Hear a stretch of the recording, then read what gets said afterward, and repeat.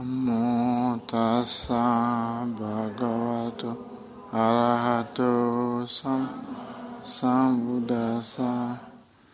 Namo tassa bhagavato arahato sambuddhassa.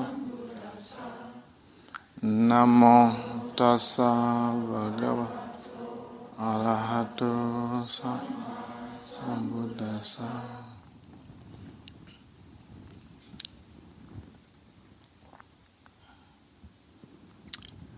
My Dharma friends, today I'm going to give a talk on non-clinging, our best subject.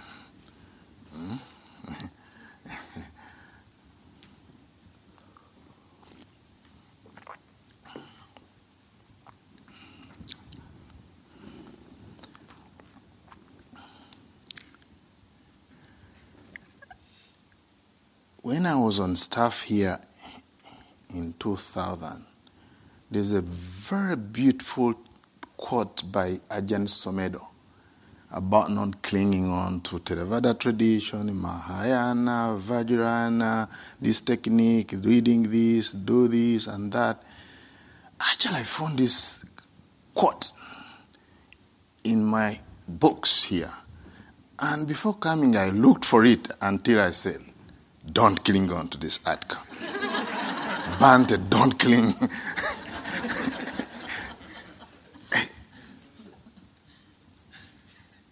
What he said, Ajahn Somedo, is that he did this practice for 2 years, letting go. He said that you just have to practice only 2 things, let go.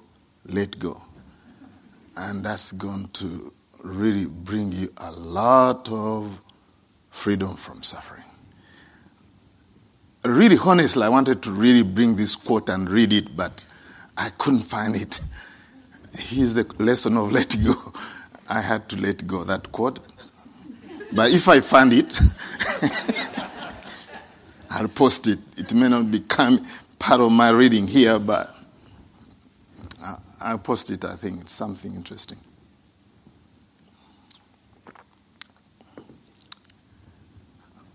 Freedom or liberation through non-clinging. I'm going to talk about the 4 kinds of clinging. 4 kinds of clinging. One is clinging to self-identity view, which I talked about last time. Clinging on to wrong views. Also, I talked about this last time.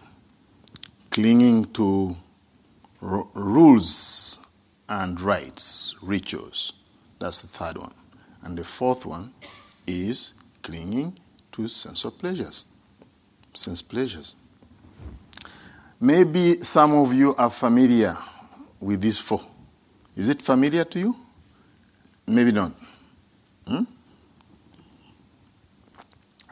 I think even clinging to the fact that the retreat is going to end is another form of clinging.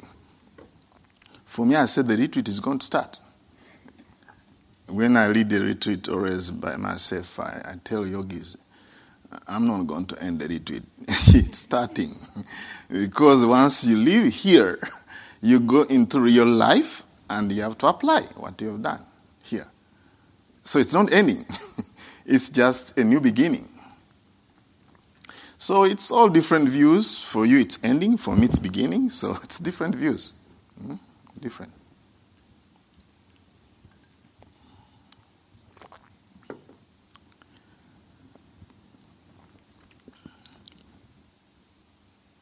As a monk, I had to learn some lessons around these kind of things, about clinging. Monastic life pushes you out of the normal range of the way you think about life, because many times you've been a lay person, choosing colors to put on, blue, red, yellow. You just put on this for almost 20 years now. You don't have much choice. So you let go of your clinging on to colors. Maybe that's not a big thing for you, but in Uganda, we are very particular which color you're going to put on. Because a tropical area, you can just keep on changing all colors all the time. My favorite was gray suit. I stuck with this for almost 20 years. So you have to learn how to let go, whether you like it or not. But the form of letting go that really I saw in the monastic structure was more around food, actually. That was the biggest thing for me. First, starting from keeping 8 precepts. In Uganda, our meal is almost 9 p.m. That's our major meal. You can skip breakfast, lunch, but dinner, you have to eat it with your father or siblings and all that. So it's 9. And here, just reverse the whole thing. At 9, you have to go to sleep on an empty stomach. And in the morning, my stomach complained a lot. I remember being in San Jose in California, keeping 8 precepts, and San Jose, a monastery called TMC, Tathagata Meditation Center, is near the airport. So in the morning, airplanes will be just passing our monastery, changing landing gears, and my stomach was just doing the same thing. Sometimes I would hold it, not to get embarrassed, I mean, I had to reverse the whole thing when to eat. And I got used to it. And once you get used to it, actually it's really good. Moved to that monastery in 2001, went to West Virginia to practice with Bhante Buddharakkhita. I saw how much craving I had for food in that monastery. Yes. In that monastery, the practice of eating in alms bowl is very, very important. No separating food. So you go in a line and everything is put in alms bowl and everything mixes. Welcome to attachment food. So it's okay, it mixes and that's fine. And I stayed there for 8 years, on and off, of course. I went to establish my monastery in Uganda. So about 8 years I moved. I went back to Africa finally, and then after a few years I went to Sri Lanka for further studies. So when I was in Sri Lanka as a student since 2011, I used to have holidays and I went to a monastery. It's called Nauyana in Merisiripura. There's Paukosiado Monastery. And that monastery, the way they train in monks is to really not cling on to sensual pleasures, especially tasting food. So how they do it is very interesting. I've never seen it in a monastery, even in Burma or USA. It's a particular monastery that does something very interesting so that you can give up your clinging to food. So you go to that monastery, they eat only one meal. One meal. About 10:30 a.m. And you get your food. This is my alms bowl. Okay, this is alms bowl. You get your food and line up. And me as a person who lived in a monastery in West Virginia for 8 years, I was accustomed to taking brown rice. So there I went to line up and people put food. Devotees, they put food. You don't put yourself. Devotees put the food for you. Brown rice there, Sri Lankan people, they don't take brown rice. They take white rice. So then once you finish your taking this food, you go upstairs and that's where you find a line of all monks, about 30 monks lining up. The first time, I didn't know what that we are doing actually. They say, oh, you have to give everything that you got into the other alms bowl. So you keep on now, this is the food you get attached to brown rice. It's all there somewhere in the alms bowl. And then you keep on giving what you got, and the other person also gives you. Then you go to the other person all the way until you're a senior monk. By the time you finish 30 monks, you don't have brown rice. Forget about it. Forget about it. Because all Sri Lankan people take white rice. Even if you are so meticulous and you want to keep it in a little corner, which I tried, trying to find a corner in the alms bowl where you can keep the brown rice, it didn't work.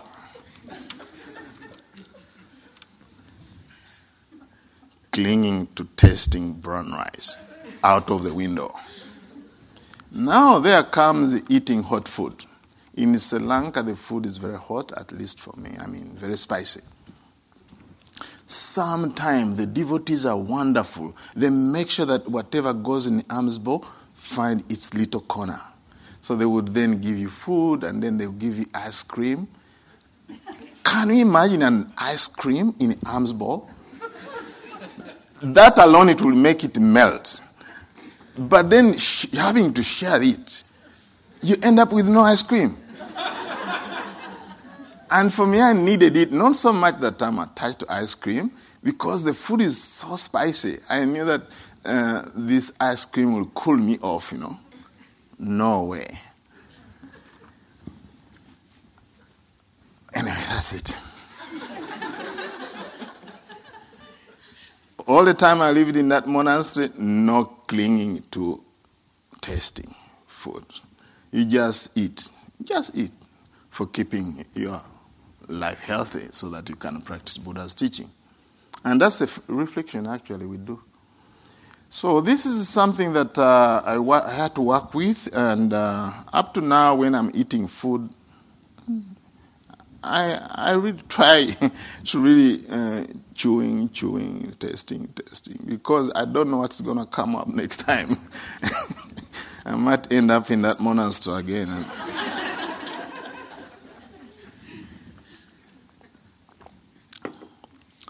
So what's this thing clinging, actually? We got a question sometime in a box. Somebody was asking, what's clinging? I knew the answer, but I said, okay. I don't know whether we answered it or not, but this is the time, I think, to fully explore it. So now we are going to go systematically to find out what is this thing called clinging. The Pali word is called upadana. Upadana is broken into upa, a, long a, da, to give. So the whole thing means not giving up. It's an intensive craving or firm grasping. So craving is like gulping in the dark to steal an object. Clinging corresponds to actual stealing. I don't know about stealing, but the way I illustrate it is like this. So if this is, for me, would be craving. I crave to hold this thing. For me, this would be craving or holding. But clinging would be... So I don't want to let go. You'd rather take me with this thing, So that's how I would illustrate it, actually. So clinging gives a rise to a false notion of I, mine, and myself. With all that energy, of course, you don't want to let go. Always, I would like to define something based on Buddhist psychology. Then you'll get the full range of the meaning. According to Abhidhamma Sangaha, which is a good book for Buddhist psychology and philosophy, it will give you 4 areas how to define it. The characteristics, of course, it defines greed, but it's the same range because the Buddha is the book is talking about greed covers all degrees of self-desire, attachment, longing, and clinging. So here it's talking about the characteristics is grasping an object, like this one, grasping it. Function is sticking as meat, sticks to a hot pan. So you get the idea. And manifestation, it manifests like this, as not giving up. Not giving up. And proximate cause, not a producing cause, but supporting cause, is seeing enjoyment in things that lead to bondage. So, with those 4 areas, the characteristics, the function, manifestation, and proximity cause, I think you get some idea what clinging is actually. So now, I'll structure my talk in a way that will keep us focused. As usual, just even when I gave a talk on non-safe, I gave a talk about, I don't know, I forgot actually. But anyway, I structure my talk around what's the problem, what's the cause, what's the end, and the way to end. Just like the Buddha, the phone about truth. So also I structured this talk in the same way. What's clinging? Now you know what's clinging. Now we are going to go to the second item. What is the origin of clinging?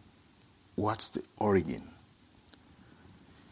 Well, we all know where clinging comes from, don't we? I think we know where it comes from.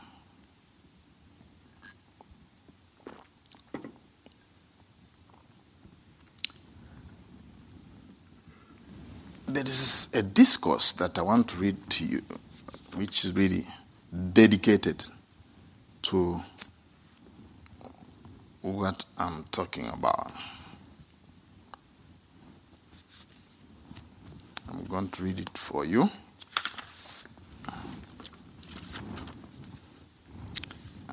This discourse is so beautiful, and it's often quoted actually in many areas.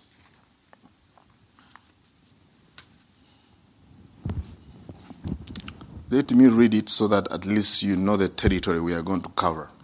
This is a discourse on short discourse. It's called the Shorter Discourse on the Destruction of Craving. It's in Majjhima Nikaya, this book, number 37. Thus have I heard, that's Viravananda. I heard the Buddha. On one occasion, the Blessed One was living in Savatthi, in the Eastern Park, in the palace of Nagara's mother. Then Sakka, ruler of kings, went to the Blessed One, and after paying homage to him, he stood at one side and asked, "Venerable Sir, how in brief is a bhikkhu liberated in the destruction of craving?" One who has reached the ultimate end, the ultimate security from bondage, the ultimate holy life, the ultimate goal, one who is foremost among gods and humans. Now, here the answer comes. Here, Lord of gods, is now Sakka. A bhikkhu has heard that nothing is worth adhering to, clinging to. When a bhikkhu has heard that nothing is worth clinging on to or adhering to, he directly knows everything. Having directly known everything, he fully understands everything. Having fully understood everything, whatever feelings he feels, whether pleasant or painful, or neither painful nor pleasant, he abides contemplating impermanence in those feelings, contemplating fading away, contemplating cessation, contemplating relinquishment, contemplating thus, he does not cling on to anything in the world. When he does not cling, he's not agitated. When he's not agitated, he personally attains Nibbana. I think somebody will talk about Nibbana. He understands birth is destroyed, the holy life has been lived, What had been done had been done. There is no more coming to the state of being. Briefly, it is in this way, rule of kings, Saka, that a bhikkhu is liberated in the destruction of craving, one who has reached the ultimate end, the ultimate security from bondage, the ultimate holy life, the ultimate goal, and one who is the foremost among humans and God. So this is the whole sutta that really talks about the end of craving, and how also you can see it's talking about how to end it is to see the impermanence nature of the 5 aggregates. And if you are going to see them as permanent, then that means you are going to be clinging on something. So that's why I talked about my talk is going to be around that structure, so that when I mention things, you can always refer to that discourse. All right, so now, how all this comes? We know there are 4 kinds of craving, but how, or clinging. Actually, clinging is more intense form of craving. Rebecca already gave a beautiful talk about craving, So this is an intense form, intensified, big dose of craving, we can put it that way. So now, I kind of tracked from Buddha's teaching where really this clinging comes from. It comes first in past life. From past life, you come to this life, you get what they call ignorance from the past life, which is not a soul or self. You get the craving from past life, and also the karma. So those 3 things, when you are coming to this life, they join you, and you get new aggregates, brand new aggregates. I don't know, Bhante, next life, what will happen? You get really brand new ones, plus the past, so that you are there. Now your baby sitting there. So beautiful. The baby is so beautiful. And now the baby want to eat something. And the baby start crying because they are clinging onto their food. Though they cry their brain out, And once you feed them, and you bring 1 spoon, they turn this way. They have aversion now. You bring this way, they turn this way. So they are a bunch of desire, really. Though they are very peaceful, but they are very, very time bomb, actually. This, what they have is called anusaya. The Pali word is called anusaya. Anu means along. Saya comes from the Pali word called sayati, which means sleeping. So babies have some sleeping there. They are just waiting for the right conditions. That's why you annoy them. They'll give you your share. They can really, even they're small, really, they really have all this kind of thing sleeping there. So that's where it comes from. Don't worry. That's where it comes from. But there's something we still can do, even if it comes from past life, part of it. But let us talk about what comes in this lifetime now. We just forget about that. It's a package, We didn't choose. We just show up here and we find ourselves with some ignorance, some craving, and some this kind of thing, Another area where the clinging originates is actually in our 6 senses. You have the eye, there's a visible object. This is a whole dependent origination, When the meeting of the 2, then eye contact, eye consciousness, which is another way of saying seeing, then eye contact, from that there's feelings, then there's craving, and then there's clinging.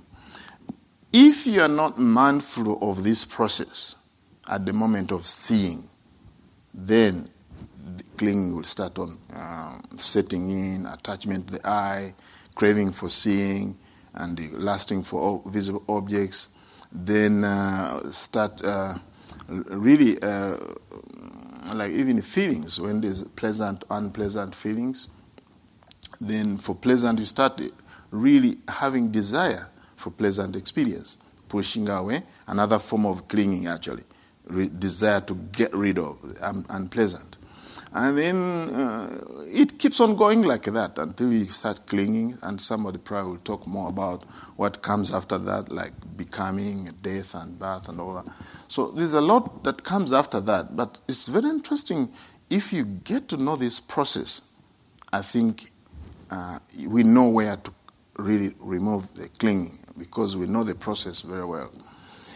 The third stage, a third way how clinging arises already is already implied in the discourse that I've read to you, is the 5 aggregates. When we actually not mindfulness, we don't practice mindfulness, and we don't have enough wisdom, we start taking these 5 aggregates as permanent. And once we start taking these 5 aggregates of clinging as permanent, then we start clinging onto them. Of course, you can see where I'm going. It's the same number. The fourth is when we take the same 5 aggregates, when we take them as happiness, that they're sources of happiness. And finally, number 5 is when we take them to be a self. So actually, it seems the way they are organized seem to reflect in that way, that actually they are permanent, but they're not. It's just only a distortion we have. The Pali word is called vipalasa, distorting something which is permanent, and that's impermanent, and we see it as permanent. Something which is suffering, we see it as happiness. Something which has no core, then we take it to be having a core. So 5 ways, I think, that clinging, this kind of clinging arises, and you can add more. There's a lot. I just gave a brief about this, but I think there are many ways how clinging can arise. I tell you, one time I was in a monastery in Bhavana society. I didn't know where this clinging arose, actually. I don't know, here there's it was about dousing this candle. We had a way how to do it. It was a stick like this, metal, and it had a cup like this, whereby the monks who have been there for over 25 years, they have been doing it that way. They just tell you, okay, you put it with mindfulness. You do like this and lower it down like this, and the candle will go. So one time I was there in a monastery. One other monk was a newly ordained monk. He just got the candle like this. And the other monk said, no, you should not do like that. And now I was there, and they said, no, who cares? Who cares how to blow out the candle? So the other monk is really actually who has been there for 25 years. He said, this is the way to do it, but you have to do with mindfulness and put there. Then the monk said, no, if you do like this, maybe saliva will come out, and it's not good for people, blowing the candle by blowing, the saliva would come out. And for me, I had a different view, actually. I knew that this is not the way to blow out the candle. You just do like this. It's gone. What I saw, that actually in monastery there's not a whole lot of things to do. There's no TV. We always find somewhere something. Maybe the same thing applies to you here. There's not a lot of TV, no chocolate, nothing. Always something happens. Either seeing, It's amazing for me when I'm on a retreat, because there's no TV and there are all the things. But it's always when I'm doing walking, I want to see what other yogis are doing. I want to see. In fact, I can only see the feet, but then I want to connect the feet with the face. And one time I said to myself when I was practicing here, actually I used to practice a lot here. as a layman, I used to come here and practice here. One time I made this determination. This is before I became a monk. I made a determination that I'm going to practice walking meditation without looking at anybody. I made that determination. I said, I'm not going to find anybody with golden eyes and with 2 heads, with 5 feet or legs. Sorry, we have 2. I said, I'm not going to get anything special. So I decided to starve my senses that I'm not going to look at anybody walking. There's another guy I was staying with in the dormitory, I remember. For him, he just put a cuff up to here. Just enough to see the floor like this. I always worried about him, actually, that you're going to bump into a tree, That's how people are very creative on working on that, kiresas, defilements, and all that. But for me, I said, I'm not going to put on a hat like this. I'm just going to not look at anybody. Because really, we so much clinging to our desire to see, and we don't want to give up. So, in the few days that comes, try to work with that and see exactly. Make a determination and say, okay, I'm not going to bump into a tree, but I'm not going to see anybody. And you're going to see how the mind works. It's amazing. So me, sometimes I look at the mind and it's so beautiful to look at it. In my experience in the monastery, I said, who cares? Because I have a view, the other monk has a view, the other monk, 3 monks. And we are delaying to douse the candle. This is long, it's taking a long time how to do it. Up to now, I really believe, this is my view. I mean, I don't know whether I'm attached to it or not, but I don't care how you're going to douse the candle, period. But there are people who care. One time in a meeting, I think about cooking. The kitchen is always a brooding ground for views, It was a monk from Canada came and we were just going about things about the kitchen. And he really said, who really cares about this and that and that? So we get so much caught up in our views. But at the end of the day, who cares? Who cares? For me, I ask myself, who really cares? So that's helped me always to give up my views. So I think let's go now to the 3rd stage. We've talked about the origin. We talk about now, of course, the end of it is really not killing. It's very simple. Don't cling.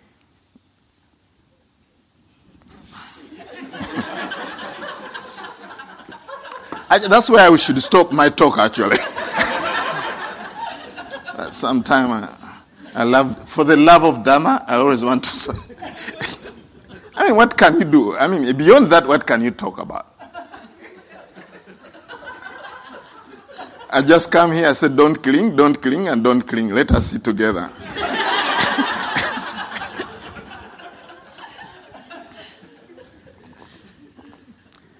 Anyway, if I have to say something, let me continue. There are 4 kinds of clinging, but it's very, very important. For years, I was struggling to remember them. And also, how do I practice this? I found out a book called Visuddhimagga, The Path to Purification. Actually, that book helped me a lot when it came to the 4 kinds of clinging. The question is, what's the most effective way out of all these 4 clinging? Where should you start? I always found, where can I start? It's too much. Clinging on to rites and rituals.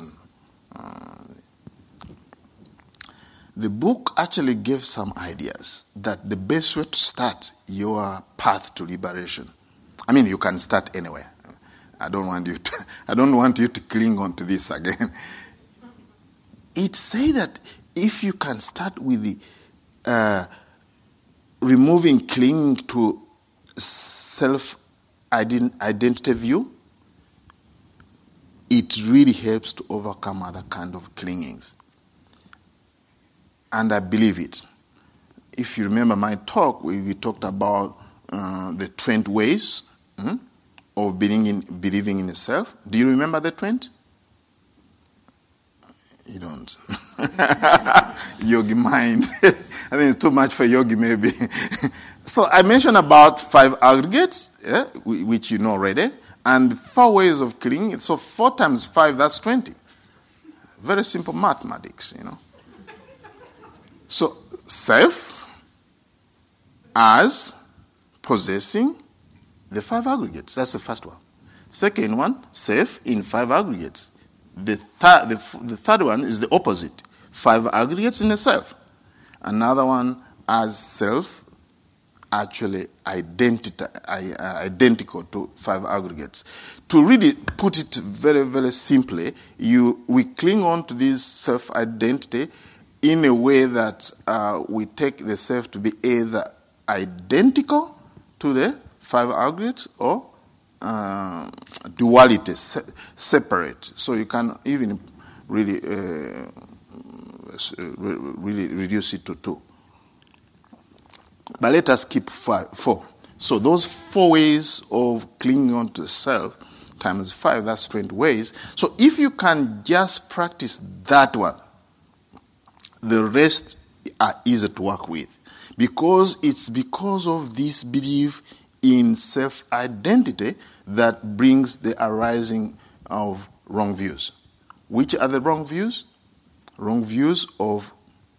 These wrong views, though, last time I talked about that they were there before the Buddha, but even they are present now in Barre, Massachusetts here. The wrong views. Wrong view of believing that, the self and the 5 aggregates are different or the same. One wrong view is, we call it annihilation view. The Buddha gave about 62 views, actually, in one discourse in Digha Nikaya, but I don't want to come and read you all his views. It will be just a lot of things to put in a brain of a yogi, But if you can just remember only 2, because all those 62 views can be collapsed into 2. One is eternalistic view, another one, annihilation view, Those are 2. So now, already we cling on to those wrong views. We cling on to them, and the next, that's the second kind of clinging. Then the 2 clingings, actually, according to this book, Visuddhimagga, it's just behaviors. It's just behaviors. So when you cling on to the wrong view that there is a self separate from the 5 aggregates, so your behavior then is going to be clinging on to rights and rituals so that you can please whatever the self is going after death. All right, even this lifetime, we cling on to rights and rituals. Sila Bhatta Paramasa, yeah. So this moral conduct and rights is not the 5 precepts, because most people get so creative. They say, what about the 5 precepts we keep? Are those not attached to rites and rituals? No, that's not. Because anything that you practice, which is directly or indirectly connected to the Noble Eightfold Path, it's actually not a rite and ritual. The rites and rituals were different. They are just practicing, let's say, walking like a cow, walking like a dog, think that it's going to, this practice is going to lead to enlightenment. That's where they did this. That's why they clinged on to rites and rituals. Then the question comes, you monks also, we see you rituals, you do this and this. Especially when you go to a monastery, most people always challenge us, you should not cling on to your rules. You have 227 rules. You are clinging on to your rules. No, it's not. Because they are really directly or indirectly connected to the Noble Eightfold Path. So the other form of behavior, it's materialistic view where you think that at the moment of death everything is going to be kaput. So you better enjoy while you are here. So those people actually, even now, we have people who are believing that enjoy while it's here. After all, at the end of their life, nothing survives. You die and the earth goes to earth, water goes to earth, water goes to water, fire goes to water. These are elements. That's how they believe like that. Up to now, these are some views people have. Scientific community might hold some of those views. Yeah, but you see, according to this book, it makes sense that it's a behavior of people who believe that that's going to be the end of life. And the other one who believe that eternistic view, that life is going to continue on and on, the soul is going to keep on going on and on, then they practice what's called rites and rituals. So those are the four clingings, and for me, the way they are actually grouped like that, it makes sense for me to practice with them. First one, not clinging on to self-identity view, not clinging on to wrong views, not clinging on to rites and rituals, and not clinging on to sensual pleasures. So those are the four. So now, how to practice? I found 3 ways how to practice. That's the last stage of my talk. How do we get liberated from this clinging? I've already read you the discourse, but I found it easy, not easy. If I say easy, then people say, okay, they're going to cling on to it. I found practical ways of practicing this, given by all my teachers. There are 5 ways, but I've collapsed them into 3. Already you know the entire discourse is about non-clinging. It's called the 4 foundation of mindfulness. The Buddha repeated 21 ways this statement. He abides, viharati, abides, lives independently, not clinging on to anything in this world. The Buddha is talking about the world of 5 aggregates or 6 senses. That's, according to the Buddha, that's the world, not Uganda and all these kind of these worlds. So the world is our experience itself. So not clinging on to anything in this world as I, mine, or myself. In my talk, you remember that when I told you not I am West? Not I, not mine, not myself. So if you remember that one, that will be good. So that is what we are doing. In fact, my very first talk during this retreat, I went through the whole discourse.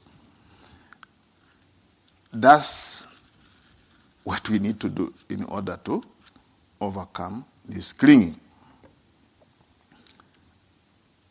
We don't need to practice all the 21 ways in one sit. One time I attended this at a forest refuge in 2003. Sadhu Pandita, he led the discourse on the 4 foundation of mindfulness. And at the end, we had to ask him questions. My very question, I asked him, yes, thank you very much, Sayadaw, for your teaching. He said, no, it's not my teaching. It's Buddha's teaching. Just right there. Then, and very stunning. And then I asked him, are we going to practice all these 21 ways and attain a liberation in all our retreat here? He said, you don't have to do all the 21 ways. He gave an example which is stuck in my head. He said that when you have a ball of thread, this is the ball of thread. This is all the 21 ways of mindfulness, for foundation of mindfulness. He said that you just pick only one end of the thread and keep on pulling. The entire ball of thread will just open. He saved me. Because every foundation, I liked it. I like a bit of mindfulness of breathing, a little bit of 4 elements, a little bit of 6, a little bit of this. And they're saying that this is what the yogis are doing. I like a little bit of this. I like a little bit of Vedana. And then Bhante now talks about 5 aggregates. I like 5 aggregates. Then 12 will come with 6 senses. Yes, 6 senses works. So we keep on just like that.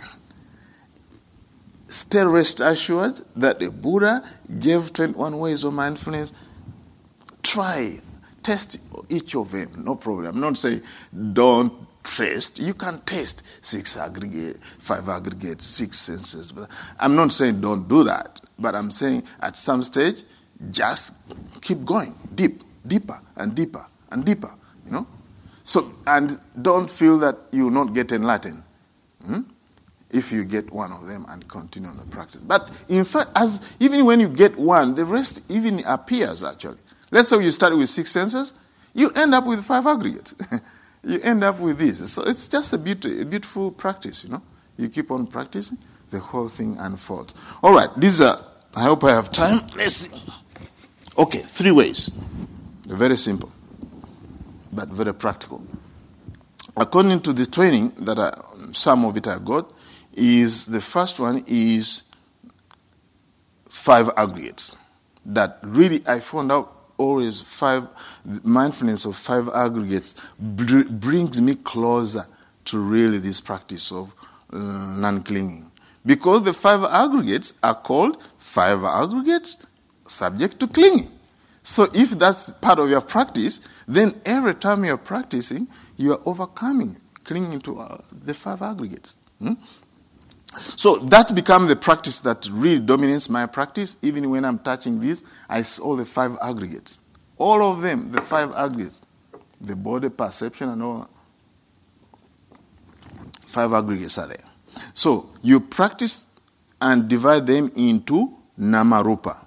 All right? On one side, there's body, or matter. On the other side, there's mind. So this distinction, don't take it lightly, because when you look at the whole structure of the 4 foundation of mindfulness, it's all about dividing that. The body being divided into the breath, to the 4 elements, to this, and until the 9 stages of the corpse decay. Everything is really breaking it apart so that you don't have that solidity of clinging on self-identity. Then on the mind, he just keep on splitting into Vedana, and then mind states and all these things. So that's a very, very good place to start, so dividing the 2. The second one is, the second step is called dependent co-arising, dependent origination. Not so much are the 12 links, but there's a Burmese tradition that Sayadaw Pandita gave a workable, practical, dependent origination. And I think it's coming from this teaching of Samyutta Nikaya, which says, when this is, that is. When this is not, that is not.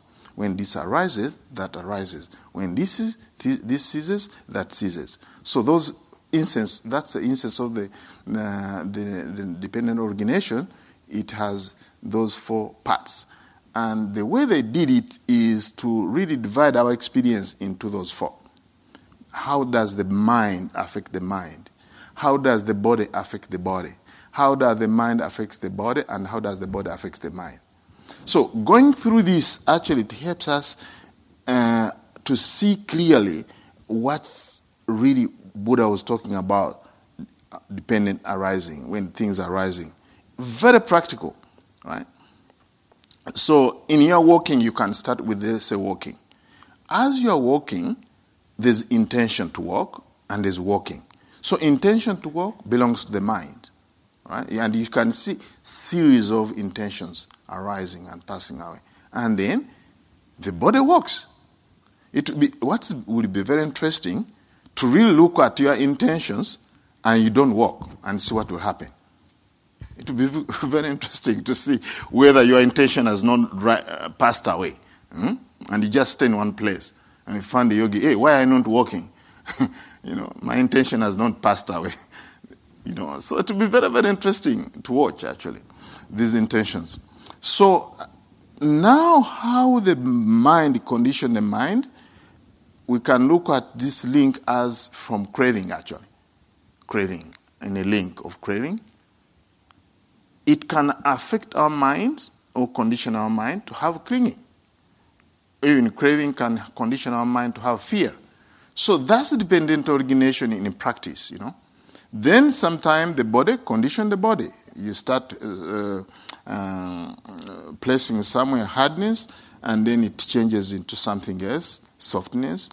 We can see also the other way around, how a body affects the mind when you have physical pain and it turns into anger.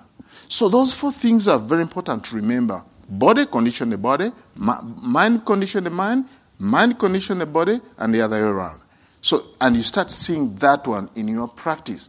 You can see how you break down the whole idea of clinging actually to something, because you can see everything is just dependently arising. So I think this for me is very practical than remembering all the links, 12 links, because I can see it at work from moment to moment. I can illustrate now, right, how the body, how mind conditioned the body, thinking about drinking my hot water. It's an intention. It's arising from the mind. And out of that, I'm just going to reach out and get the cup. And then take it. Then, it's hotness. Then desire, my cup here, can you put some sugar, some honey? Desire comes, So you can see, now it puts on some honey, too much, I don't like it. Then that's mind conditioning the mind, You put in sugar, and then I'm tasting it, and I don't like it, and the irritation comes, aversion arises, and the whole thing can come just like this, right there. And I appreciate actually these teachers where I learned this dependent origination in practice. I mean, you can be philosophical and really get all those things, but for me, this one, again, this is something I can work with on moment to moment, to seeing the rising and passing of the intentions. The third stage, where you have to look at how to overcome this clinging, is actually practicing 5 aggregates in 15 ways. 15 ways. I've just created that list. Because the 5 aggregates, if you can see each of them as impermanent, that's 5. That's enough.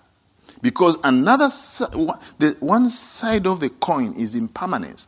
The other side of the coin is non-self. That's it. So I call it the third way of overcoming this clinging. So you take these 5 aggregates as impermanent. That's 5. You take the same set. Don't go for another set, because there are so many. There's a 16 of that, 18 of this, and 12 of this. But just keep on with 5 aggregates. Take them as suffering. That's 10. Then the 5 aggregates as non-self. That's 15.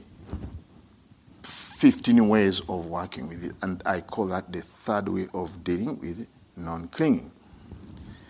Well, it's all talked about. I've talked about what's clinging, the cause, and the solution, and the way to eat. But still, people say there's something to cling in.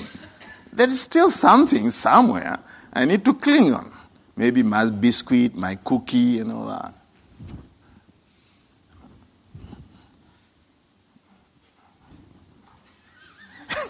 You have it all. But people say, yes, but I will have to cling on something. Clinging is good, actually. You suffer. For me, it's very clear when I have a lot of aversion in my life, and it takes me a while to see, you are just clinging on to that mind state. Drop it. And for me, I remember very well in psychology where they talk about the function of aversion, of anger, is to burn its support. So really, actually, it's burning your body and mind. That state of mind, anger, it's burning you. Now it's like something is hot, this like this, it's burning you, and you continue on holding on to it. But it's burning you. That's why the Buddha, this Buddhist discourse is talking about really enjoying something that leads to bondage. So we cling on to it. That's the proximity cause. So, but still, the problem we're having, we hear all these talks and this Buddhist teaching, but in daily life we survive looking at things as permanent, as happiness, and have self. So it's very difficult to escape, actually.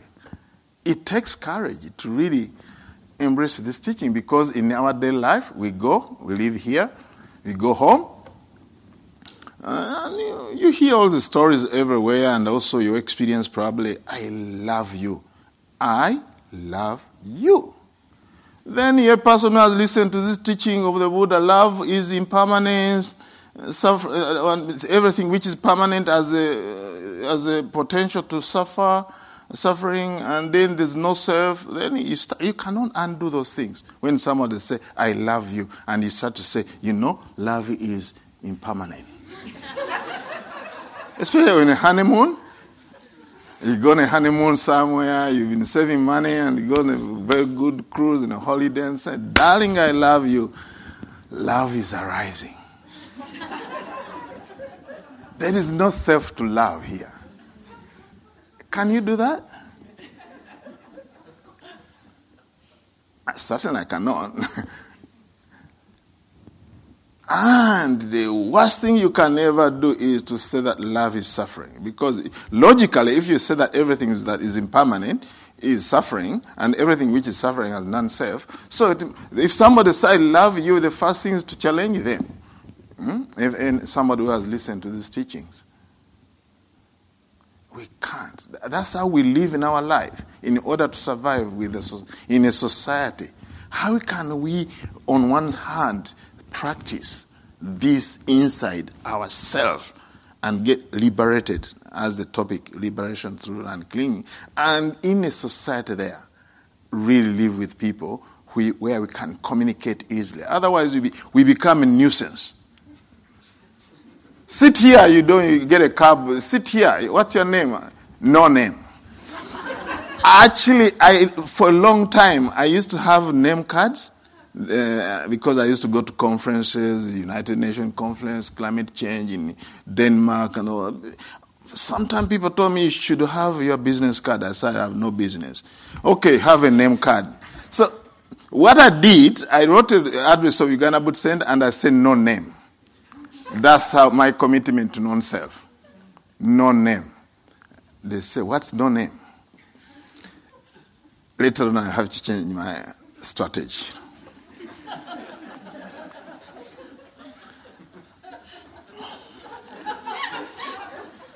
Anyway, we have to survive in daily life. That's the message.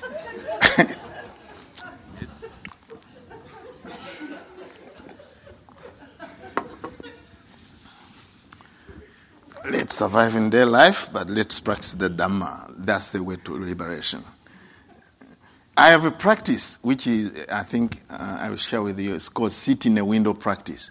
Sit in a window practice. You're sitting in a window there. So when it's time to look at ultimate reality, as everything is impermanent and suffering and unsafe, I just look there. And when it comes to look on one side, there's some permanence there coming on, happiness and self. I just stand like that. So I don't struggle so much. Otherwise, life can be a struggle, whereby you get so much attached to your views that everything is impermanent, suffering, and non-self, period. And then you go to our daily life and you find everybody is talking about everything as self, and it has happiness, and everything is permanently permanent. I love you until the sun just dries, That kind of thing, until the sun.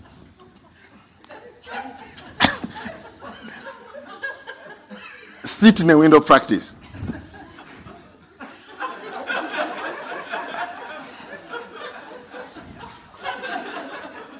That's what I do. When I go to Uganda, everybody say, Bhante, I like your dress. It's a beautiful fashion. Where did you get it?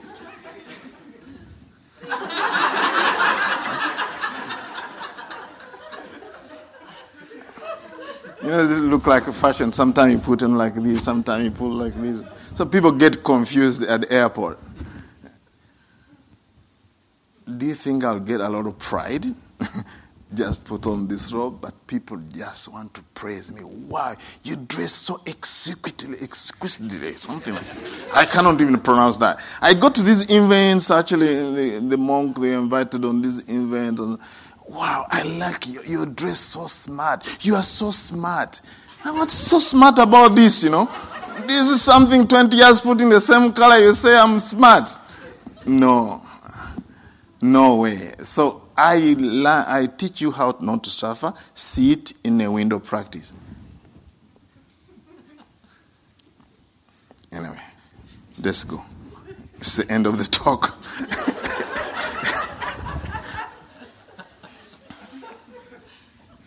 Let us sit together for a moment, Doctor.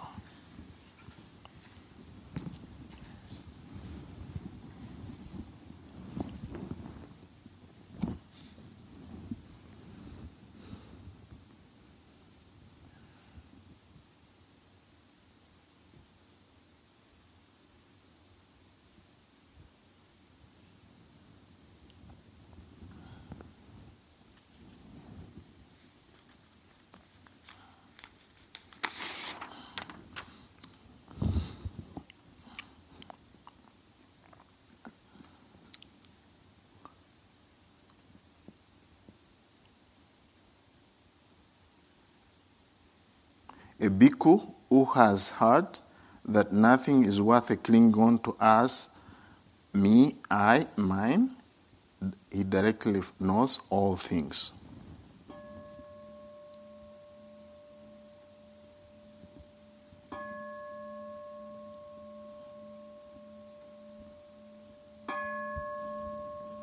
May all beings be liberated.